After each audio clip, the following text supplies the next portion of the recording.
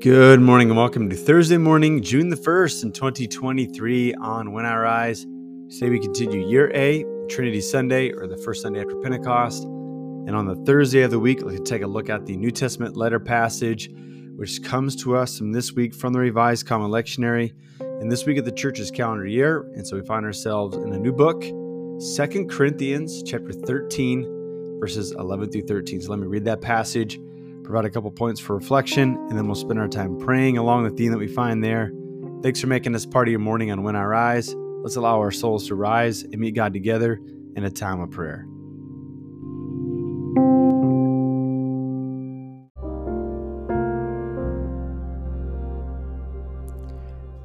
Second Corinthians chapter 13, verses 11 through 13. Finally, brothers and sisters, farewell. Put things in order. Listen to my appeal, agree with one another, live in peace, and the love of God and peace will be with you. Greet one another with a holy kiss. All the saints greet you. The grace of the Lord Jesus Christ, the love of God, and the communion of the Holy Spirit be with you all. This is the word of God for us.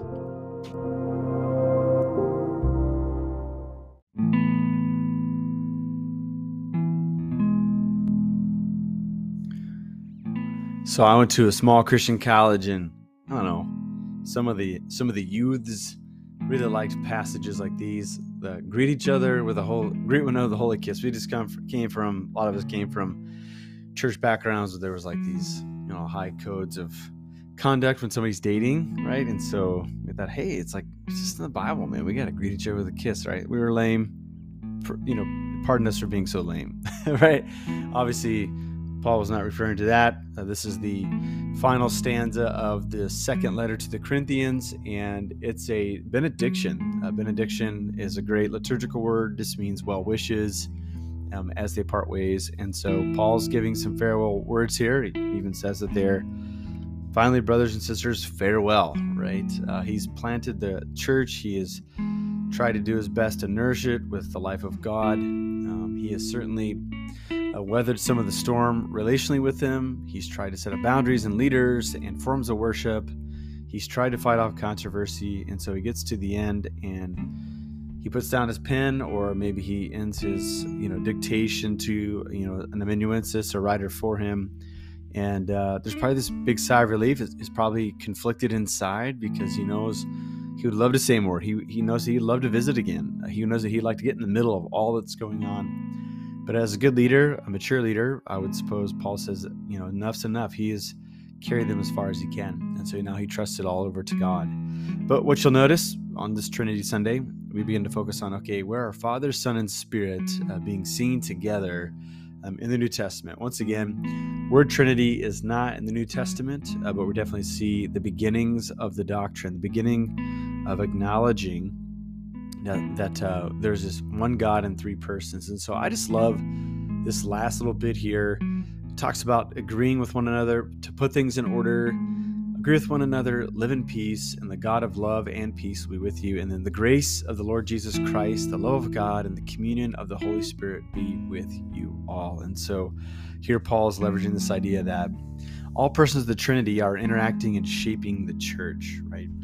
It's just worth noting that as a church, perhaps the leaders in every little church community need to be examining, what do our people think about God the Father, God the Son, and God the Spirit? Do we have a balanced Trinitarian theology? And as we do so, it's not just because we get style points or because we pass some doctrinal test, but because we find ourselves in the long, steady stream of the witness of Jesus from the very beginning, right? And I think that's worth it. I think there's this impulse to try to be distinct, and that's okay. We're all uniquely called by God, and small church communities are uniquely called by God. They didn't have to be a church, but they are, and because of that, some suggest that there's a unique thing that the church gets to do, right? At the same time, we need to feel connected to one another who are also in the church, in other churches in our culture around the world, but also connected to the church that's gone before us. I think Chesterton once said that the only valid election or vote is one that allows the past to cast its vote too. Isn't that a cool idea? I think that's just a neat idea.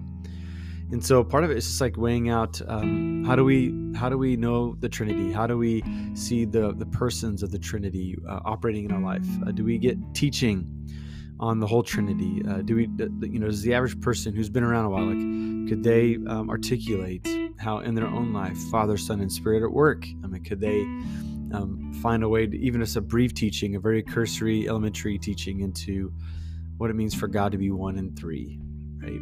I think the way Tim Keller said it, Tim Keller just recently passed away at the time of this recording, but I loved his perspective. He said, if God was only one person, then God doesn't exist as Trinity.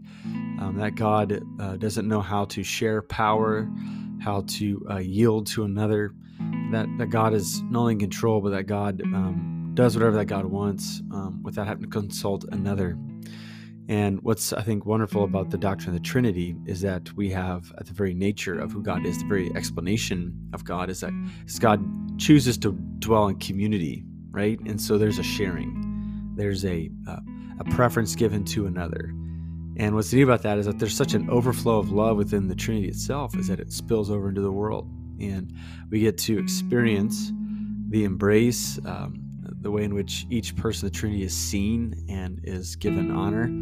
We get to see that so that we can turn around and we can show that honor to others. I think we've talked about that last couple of days. And so I think it's just worth noting, like, when we go to a time of prayer in the morning or wherever we find ourselves in a time of prayer, is to dwell on this idea, the foundational ideas of who God is choosing to love, and you have to have another person around to love, right? And so that's our first lesson. It's our daily lesson. It's the one that we'll work on the rest of our life, is, can we be a person who is filled with love?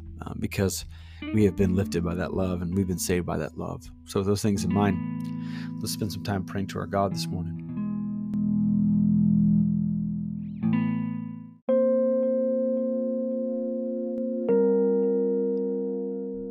Father, Son, and Holy Spirit, we confess that we are broken in community.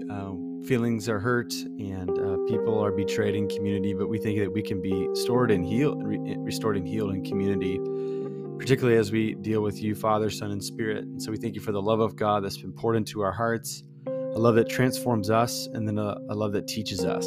And we think that it teaches us the way of love. And so, God, this day we just face a world that needs it. It's missing out on love because it's gone its own way. It's chosen to look a way other than Christ. And so instead of harbor resentment against this world, we love this world because you love this world.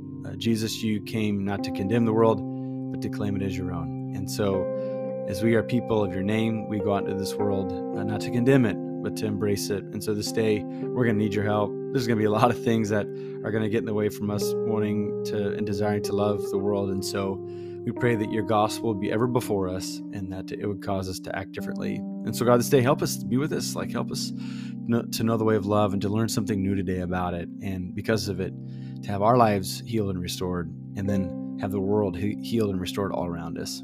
We ask all these things in Jesus' name. Amen.